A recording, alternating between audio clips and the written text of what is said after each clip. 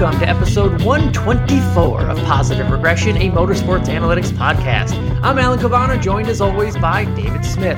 On this episode, we say goodbye to 4 more drivers and teams from the Cup Series playoffs, offering our requiems and fixes to those no longer competing for a title, a group that includes 3 winners from the year and a former champion. That, plus our big Texas preview, where the winner could earn a 1 in 4 shot at a Cup Series title.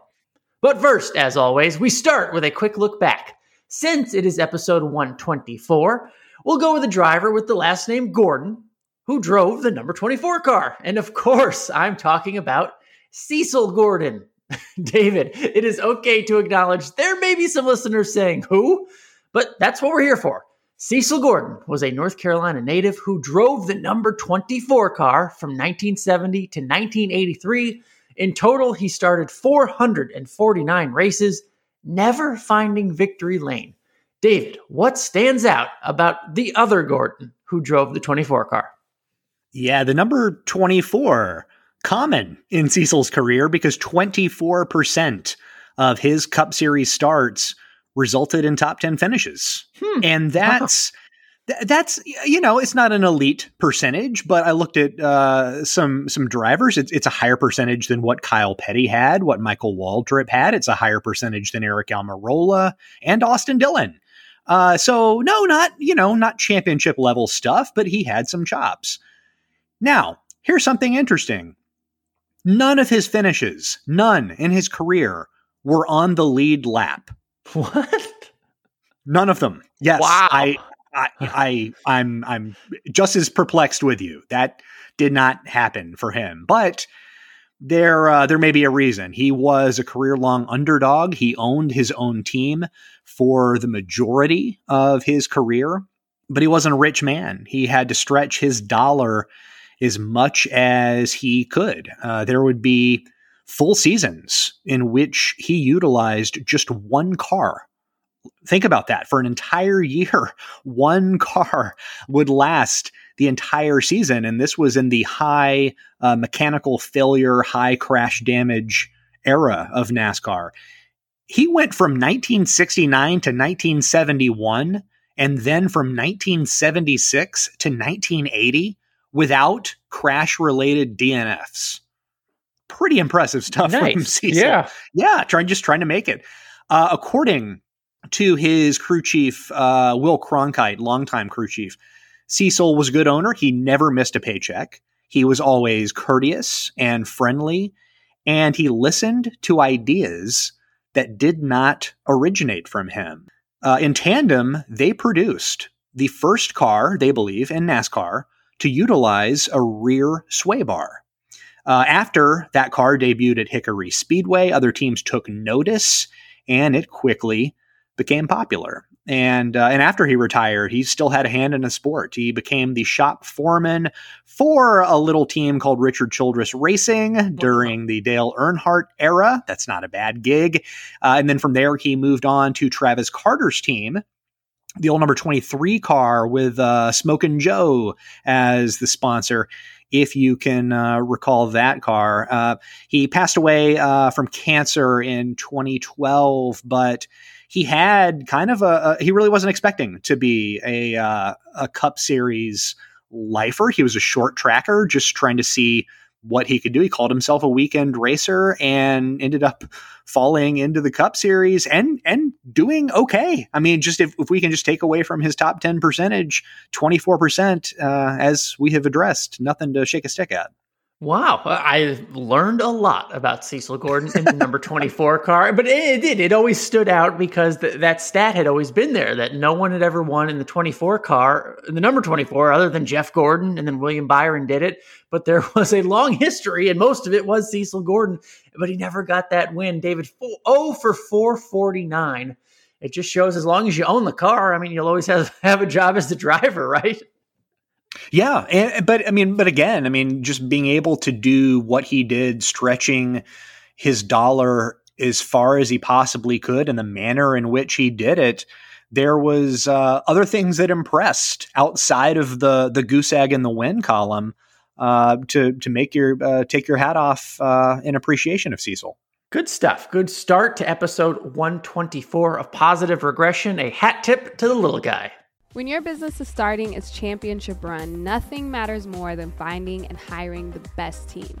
With Indeed, you have the power to build a dynasty by hiring more MVPs faster. Start hiring right now with a $75 sponsored job credit to upgrade your job post at Indeed.com/Blue Wire.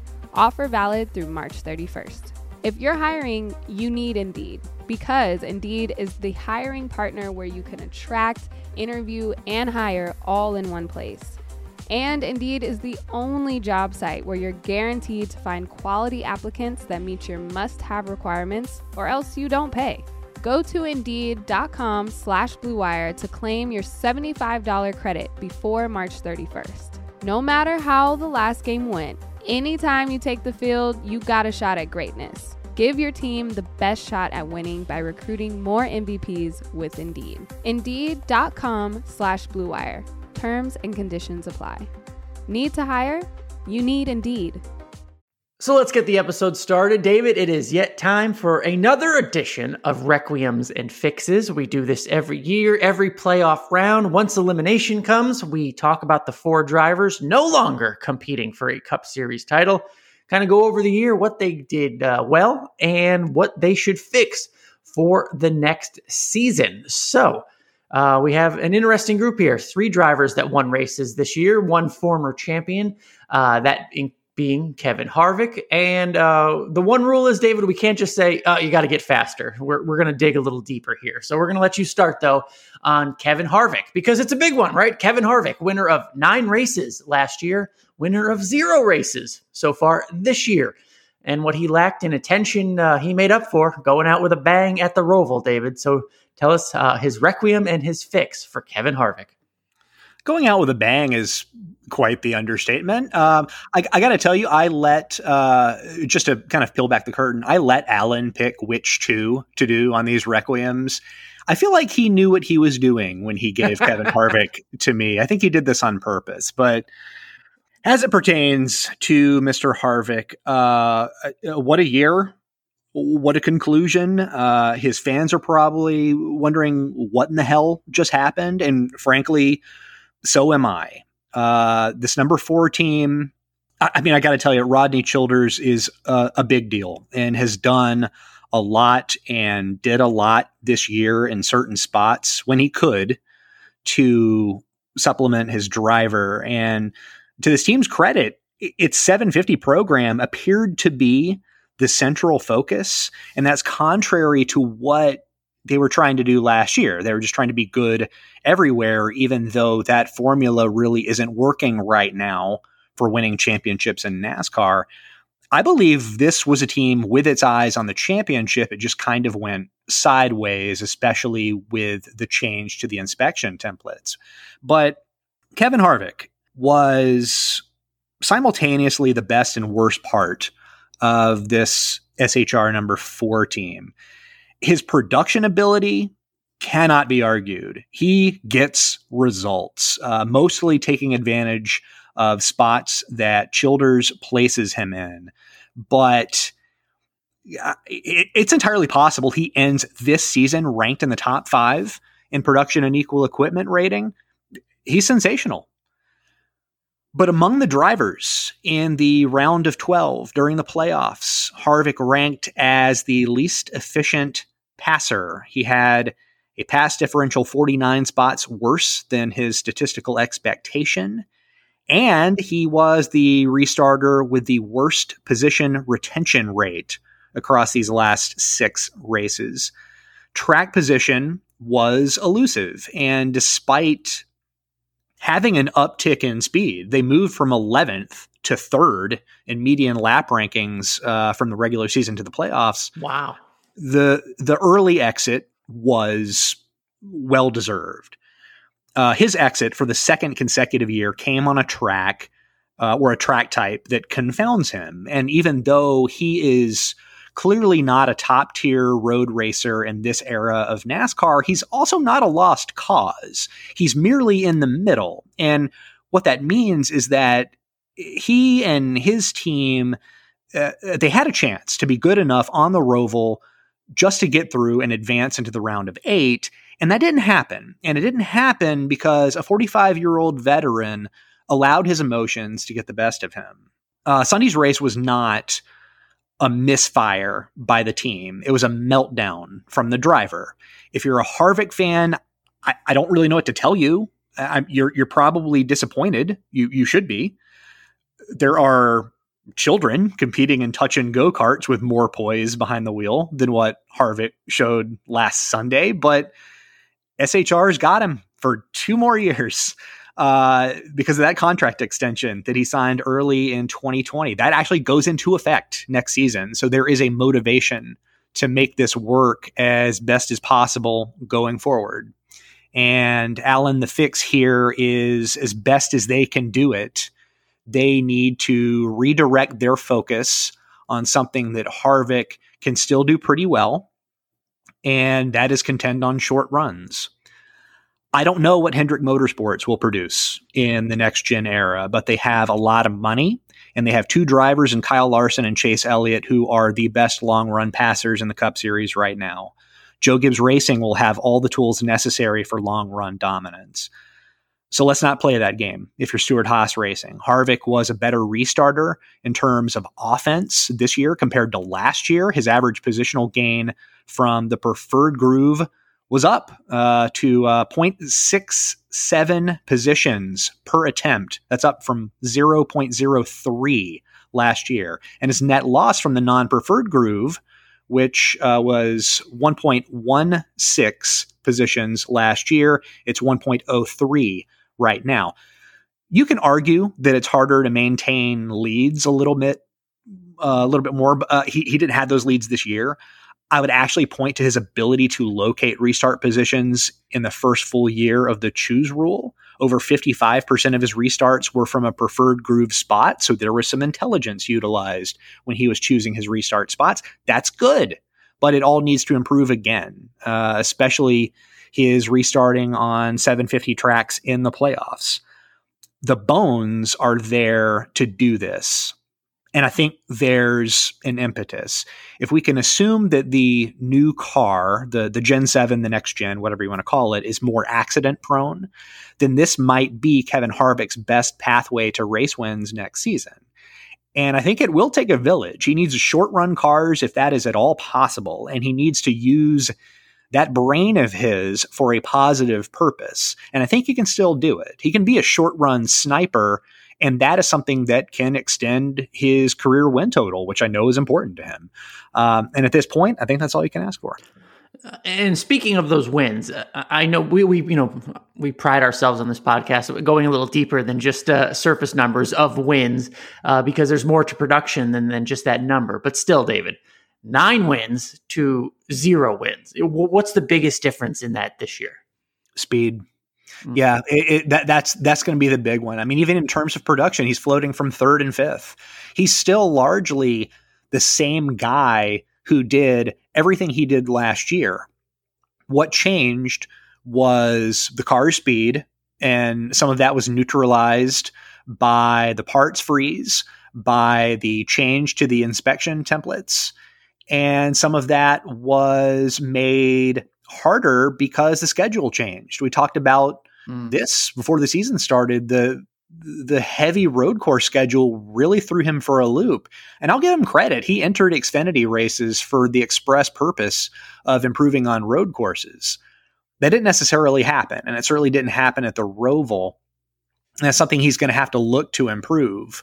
But what we know can happen, because the evidence is there, the bones are there, are the short runs. I don't know if he's an all-around dominator to that extent anymore. I don't know if Stewart-Haas Racing is going to have a next-gen car that's as competitive as the Gen 6. I don't know that. The one thing that is in his control is an ability to choose his positions on restarts and execute to the best of his ability. Could there be room for growth? I don't know. We'll see. That might be the most realistic pathway to any kind of positive regression. All right. Well, Kevin Harvick, merry holidays. We will see you next year.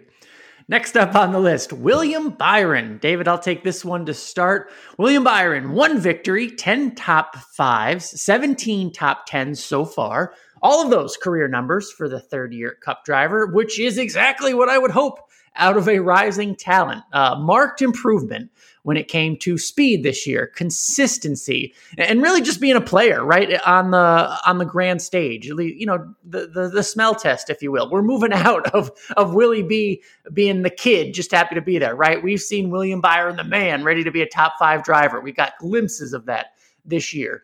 And he's done it all this year with first-time Cup crew chief Rudy Fugle. That side has really impressed me as well. Fugel's ability to join a team like Hendrick and thrive, getting that early victory in Homestead. David, I hope you and the listeners believe me and know I'm sincere when I tell you that I spoke to Rudy, but right before the Roval, I had his pit for PRN, and with zero bullshit in his voice, he had 100% confidence they would go out and win on Sunday. So much so, I changed my pick. I made William Byron my winning pick on PRN before the race. And would you believe he damn near did it? He led the most laps on Sunday, but it wasn't meant to be. So overall, I think they'll look back on this year as a great necessary improvement, but just one that ended earlier than they would want to, obviously. Now, everything I just said, that's the positive, right? We just saw how fast he was at the Roval, and he didn't win, ended up crashing. My fix for him, David, is simply taking advantage of his strengths, and that did not happen this year for the 24 car on road courses. Folks, William Byron had the 5th fastest car on road courses this year, yet he was 21st in scoring. That's behind guys like Kevin Harvick and Austin Dillon, 2 guys we kind of crap on for their road course abilities, right? He was on the pole for 2 of the road course races and finished 33rd in both of them. You combine those what could have beens with the high crash frequency that he has, which is not good. And it looks like it's just a kick to the groin when you look back on it, because everything that you'd want is right there for the taking. And it went to the wayside because they didn't take advantage of their strengths, especially on places like the road courses. I guess the opposite side of that is the good news is the fix seems easy, right? Just improve at what you're already good at and maximize that. And they should have a good year next year. David, that is my requiem and fix for William Byron. So he's now been in the Cup Series for 4 years, right? And he's made the playoffs in 3 of them. Yes, apologize. And he's still one of the 3 youngest drivers in the Cup Series. Wow. He's a special one. There is lots of blue sky above him. Making a dent in the Cup Series for all of these newcomers for the last few years, it's a slow burn. And in some way, that's happening for him too. He just has the 2 wins across these last 4 years. But as you mentioned, the ability to do something special is already there. He just has to put it together. He's in great shape, certainly relative to those of a similar age.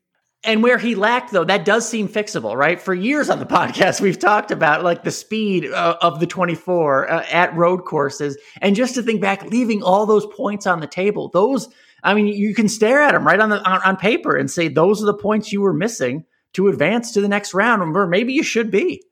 Yeah. And especially looking back at this past round, Talladega was not good for him at all, but Las Vegas was one that was certainly correctable. It was bad strategy on top of a bad pit stop and or a flat tire, and it progressed from there.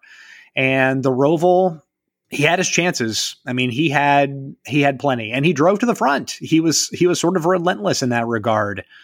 But as we previewed the Roval, we said one of the biggest things was not making mistakes. And here it was, one of the best performers in the field making mistakes or getting caught up in accidents started by others. And that's what's keeping him from realizing all this potential that he's showing on a more regular basis. William Byron, we bid adieu and see you next year, but you're young and have lots of fun. We'll see you again next year. David, next up on the list, another Hendrick driver, Alex Bowman. Dug himself a hole in round 2 and didn't have anything like the Hendrick speed we saw out of his teammates at the Roval. He needed the win. He did not get it on last Sunday at the Roval. David, tell us about Alex Bowman and the 48 team.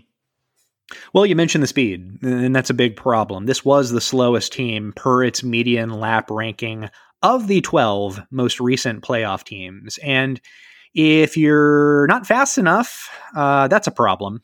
Eventually, there's a threshold that you just don't pass. So there's stuff to be critical about here, but I'm actually going to take a different approach. This team overachieved this year. Greg Ives with 65% retention on green flag pit cycles, 60% when pitting from the top 5. He is one of the best, most effective strategists in NASCAR. Yes, I realize the Las Vegas race and the podcast episode that we did about it does not enhance his reputation, but I don't want to lose sight of the bigger picture here. Alex Bowman might not have been in that playoff situation in the first place if it weren't for Greg Ives. Bowman himself, he doesn't have the raw speed like some of his fellow Hendrick drivers. I don't know that he has a high ceiling for potential. That said, though, his 30s are ahead of him. But he does appear to be smart and a well-schooled driver. He has become an efficient passer on most tracks, and he was able to make restarts work this season in key moments from non-preferred groove spots. And that kind of thing only happens when you know what you're choosing and you know exactly how you want to execute. He's one of the drivers working closely with Josh Wise, and he's been doing that for the last 2 or 3 years. You can track his progression as a driver, track that through line back to their initial pairing as the source for all of this improvement. And that's only going to continue. Still, though, we're talking about the 11th or 12th best restarter in the series, the 15th most efficient passer, and as I mentioned, speed just doomed him in these playoffs, probably regardless of the Vegas pit strategy, if we're being honest. So knowing those numbers and understanding that they were eliminated in the round of 12, that was likely. That was the likely exit spot in this playoffs. And the fact that they won 3 times this season is probably a mark of overachievement. This rolls into my fix. If all of these individual pieces sustain, Ives is a good strategist. The pit crew, which I haven't talked about, they'll probably end this season with one of the 5 fastest median box times. Bowman ranking between 10th and 15th in every statistical category. Those are all perfectly fine components. I don't think that those components guarantee 3 victories each season. The fix is maybe not even a fix. It's to trust the process, because this is a team with a lot of green on the spreadsheet, very little red, and that is good, but that will be questioned if they go winless next season or go winless for a long stretch. I don't think that's outside the realm of possibility if that happens. If it happens, and it's an air of perceived regression, they should just continue trusting the process that got them to this very point right now, because eventually that will lead to good things and most often avoid the bad things. All right, good stuff. You just articulated everything I kind of see with my eyes, and what I mean by that, the 48 team. I never looked, even with the wins, David. You never looked at the 48 team and thought, title contender, right? No. Or top 5 sort of driver or team this year.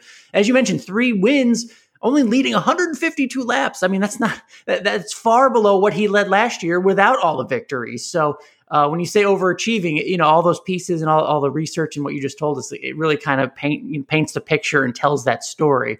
But yeah, none of that kill shot that I ever really thought about for the 48 team, and making it this far is something they should be proud of. And I know there's high expectations as a Hendrick car, but maybe they can build on it for next year, especially when you have a good signal caller and a good team and a lot of positives to build on.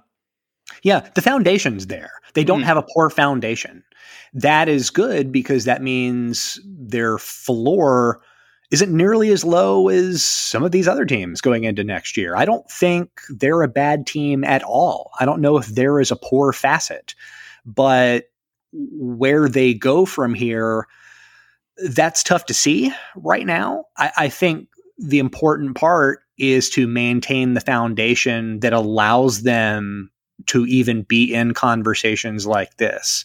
Because if we break these different components apart individually, I don't think Alex Bowman is as good outside of Hendrick Motorsports. Does Greg Ives make these kinds of calls with a better driver? Is he as this efficient? I don't know that he's especially a riverboat gambler. He's pretty pragmatic. I don't know that he can get away with that with every team. So there's a lot of different pieces that when placed together makes them, greater as a whole than the sum of its parts. All right, Alex Bowman, we will see you next year. 3 wins, not bad at all. Finally on the list, David, Christopher Bell and Joe Gibbs Racing. Christopher Bell's second year in the Cup Series, first with Joe Gibbs Racing and new crew chief Adam Stevens. 1 win, 6 top 5s, and 13 top 10s. David, the second round wasn't awful for him. He had an 8th and a 5th, but the 24th place finish in Vegas helped do him in.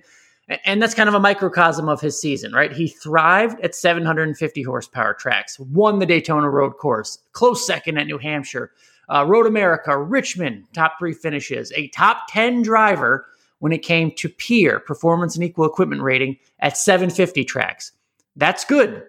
And so when I look at the fix, I look at the other side of the coin, David, because on the 550 tracks, a negative peer. The second worst driver in the series on 550 tracks when it comes to peer, second to only Eric Almirola. For all the good they had at 750 horsepower tracks, it was evened out, maybe even unbalanced by the lack of production on the 550 tracks. So for me, the fix is easy, David. You have to find that balance. You have to be a better all-around performer if you're going to advance up this ladder, because eventually you're going to fall prey to your weakness at these big tracks. And to make it this far, kudos to Christopher Bell, but there are improvements to be made. What do you think? That's pretty good. It was a strong year for Adam Stevens. For the most part, he dealt with this up and down Christopher Bell. Sophomore driver. And there's something about the sophomore year in the Cup Series that's a come down for a lot of drivers. And that's probably actually a really good subject for a deep dive for me down the road. But it was Bell's sophomore year. And Stevens rose to meet the challenge. He was among the top strategists this season, 64% retention rate, 60% when pitting from inside the top 5, and 22 total green flag pit cycles consisting of gains of 2 or more spots. And that's the third most of any crew chief. And they did all that with a shaky pit crew, to be kind. So I think that the team did a fine job to establish this new number 20 entry around Christopher Bell and sort of forge it into his identity a little bit. But now you're right. It's on Bell to take another competitive leap and turn a weakness that was once a strength back into a strength. So that this third year, second in total with JGR is going to be important. All right. And again, a young driver. Age is relative, and we can have a whole conversation on that because he is older than a few of these other good, accomplished prospects already. But just second full year in the Cup Series, I think the progression is there and positive, correct? I don't want to crap on it too much, being his only second year and first with a large team. I think that was we saw a lot of positives for Christopher Bell.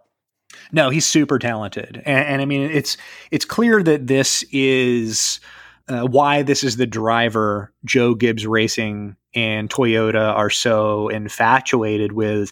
I just didn't anticipate that would come to the surface on road courses and some of these 750 tracks. Maybe I should have, but it sort of speaks to Bell's desire to improve a piece of his racing repertoire that was previously pretty spotty. We talked to Michael Self about this earlier this year. Bell is in the mindset of wanting to improve.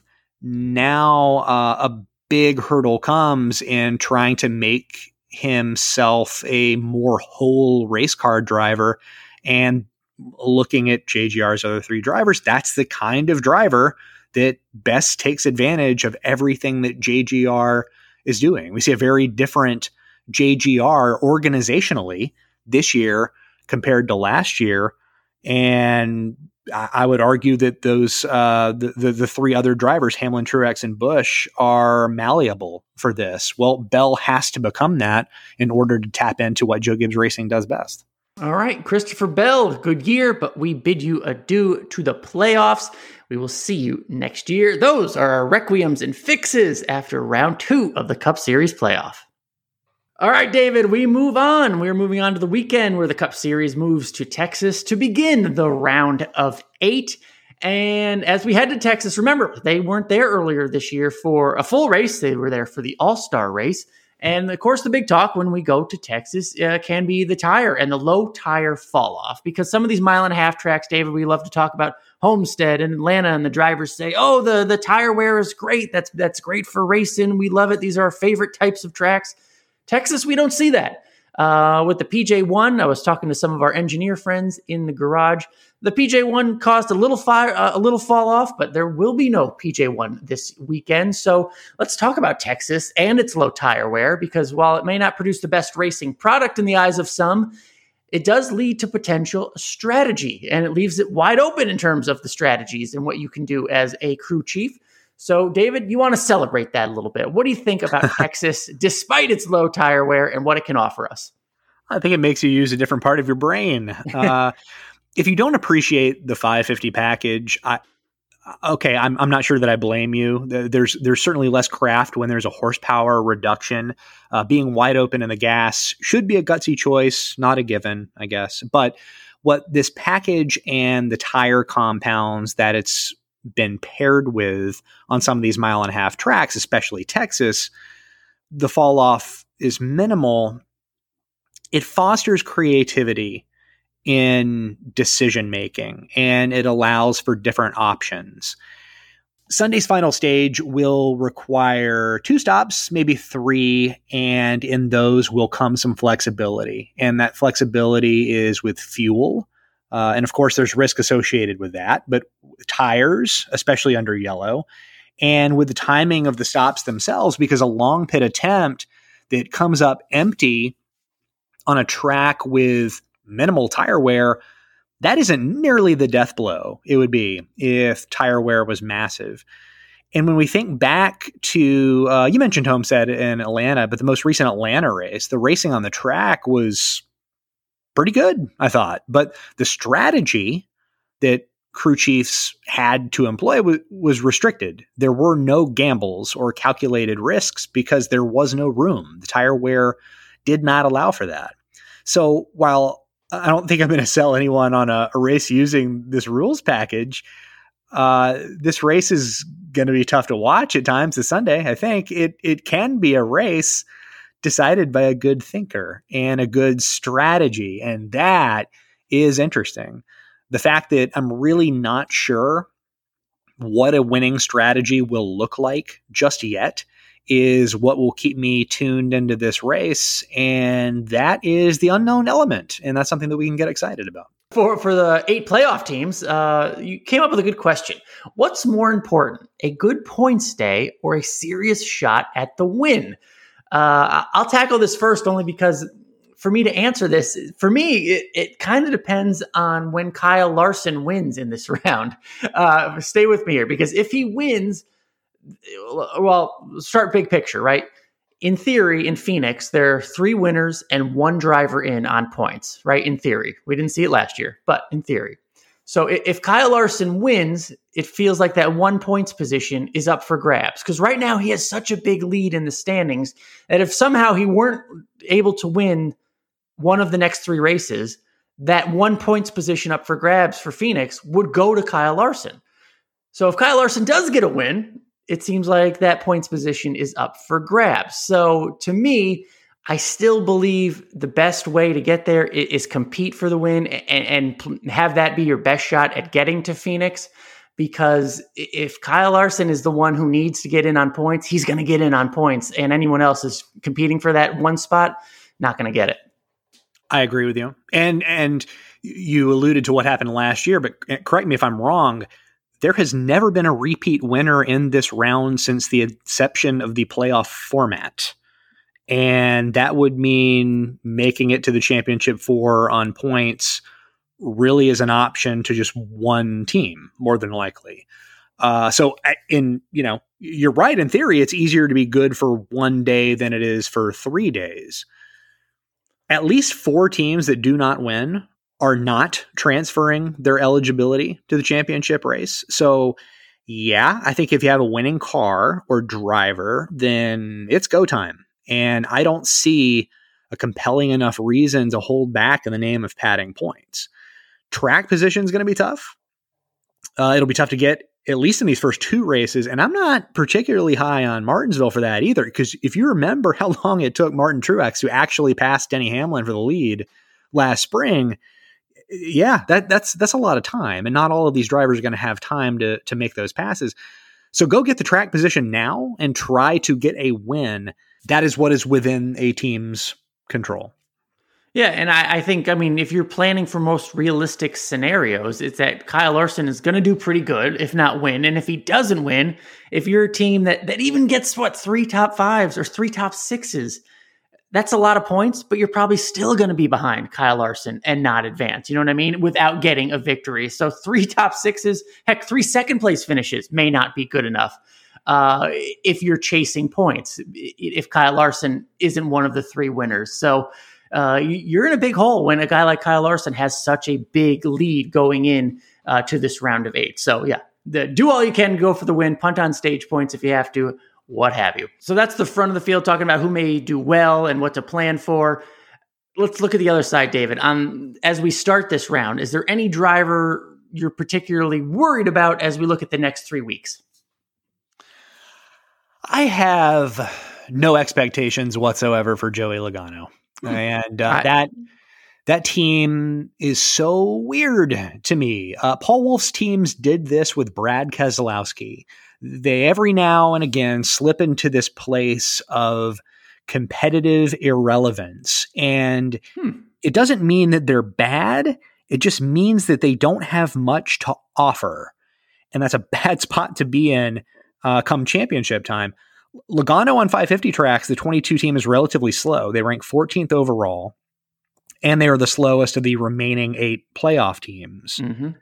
It's the second fastest team on 750 tracks, and there's just one of those in this round, and it's at Martinsville. And specifically, this isn't the best Penske team at Martinsville, much less a team that I would eyeball for the outright race win. They ranked 9th in median lap time at that track in the spring race, and that's not going to hack it if they replicate that. So we certainly need to see something that we haven't seen from them before they have any chance of getting to Phoenix, which ironically they could have won at in the spring. Logano had a 4.5 second lead and ultimately lost out to Martin Truex in a non-preferred groove restart spot from the front row.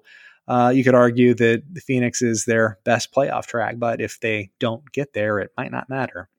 And I'm right there with you in terms of just looking at the numbers, who I'd be most worried about, only because of his history in terms of expectation. We've seen Joey Logano win Martinsville and put himself to Phoenix, or Homestead at the time, and win the championship. We saw him win, Kansas last year, put himself in the Final Four and have a shot at Phoenix.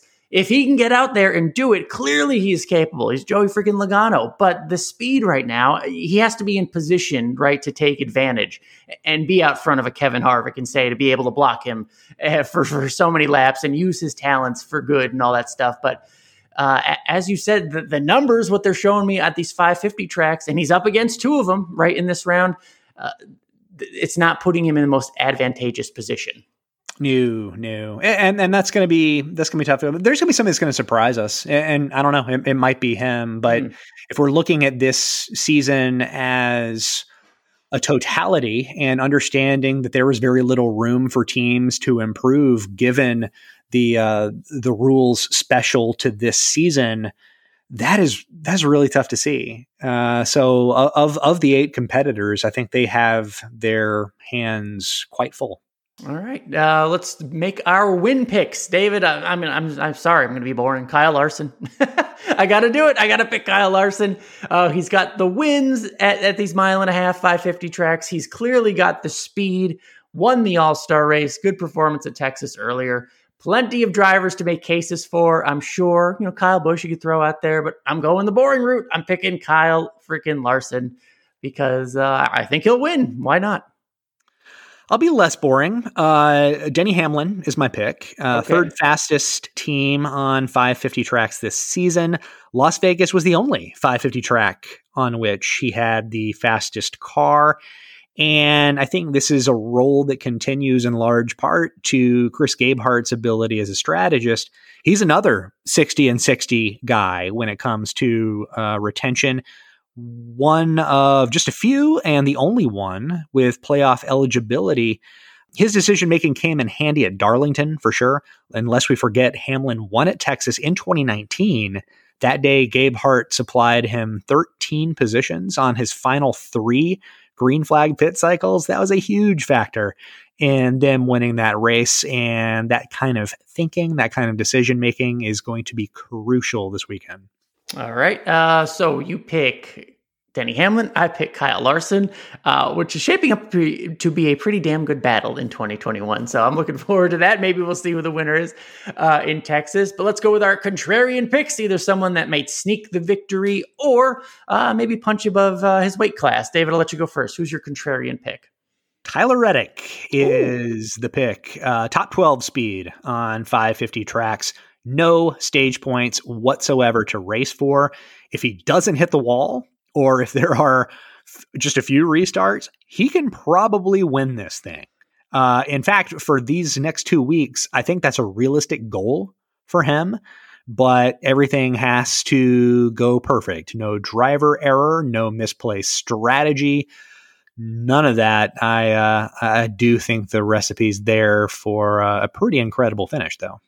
All right, good stuff. You went far more contrarian than I did because I'm sorry, I'll pick William Byron. William Byron's no longer a playoff driver, so seems pretty contrarian to me. But no, he's got the second best speed to his teammate Kyle Larson.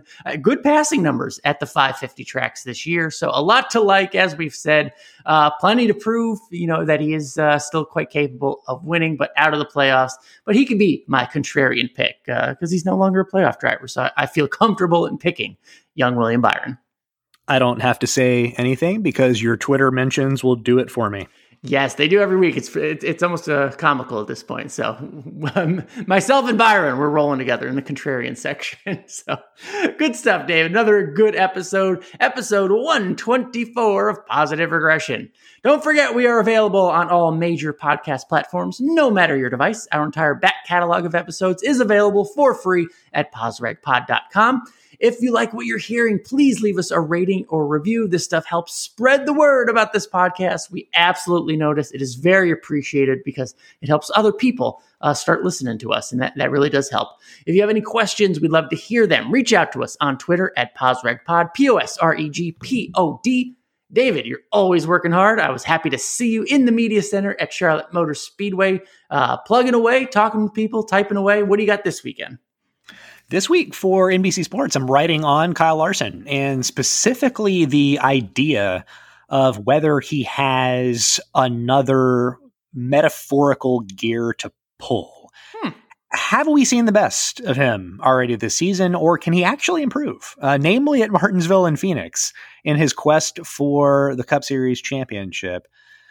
I'll also have a preview of Texas that will post morning of the race. So please check those out at NASCAR.NBCSports.com. Good stuff. And if you're listening on Thursday morning, thank you for being a subscriber. After you listen, make sure you go check out my Twitter feed at Alan Cavana and watch this week's edition of Quick Hits. It's a video I do for Speed Sport, just kind of setting the table for your weekend of racing, even beyond NASCAR, dirt, NHRA, all that stuff. It's always a fun weekend of racing, and I learn a lot by doing it. There's so much fun competition out there, all racing of all forms. So that's the Quick Hits from Speed Sport. Make sure you check on Fridays on NASCAR.com, Fantasy Live, myself and Amy Long. Try to help you with your fantasy team because I know you guys are running out of starts and allocations for your big drivers, especially those Kyle Larson starts. So we'll try to give you some great advice to help your fantasy team. And just make sure you keep up with my social channels, Twitter, Facebook, Instagram, all that stuff. Should be another fun weekend of racing. So thank you for listening. Positive Regression. For David Smith, I'm Alan Cavana. We'll see you next week.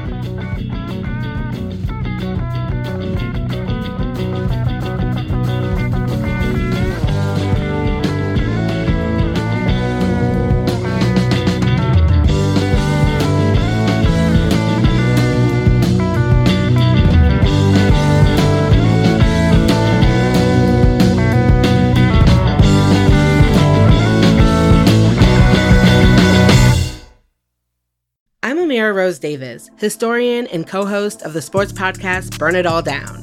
And now I'm hosting the new season of American Prodigy, all about Black girls in gymnastics. For the last 40 years, Black gymnasts have moved from the margins to the core of the sport and changed gymnastics along the way. Now, they tell their stories. You'll meet trailblazers like Diane Durham, superstars like Jordan Childs, and everyone in between. Listen to American Prodigies on Apple Podcasts, Spotify, Stitcher, or wherever you get your podcasts.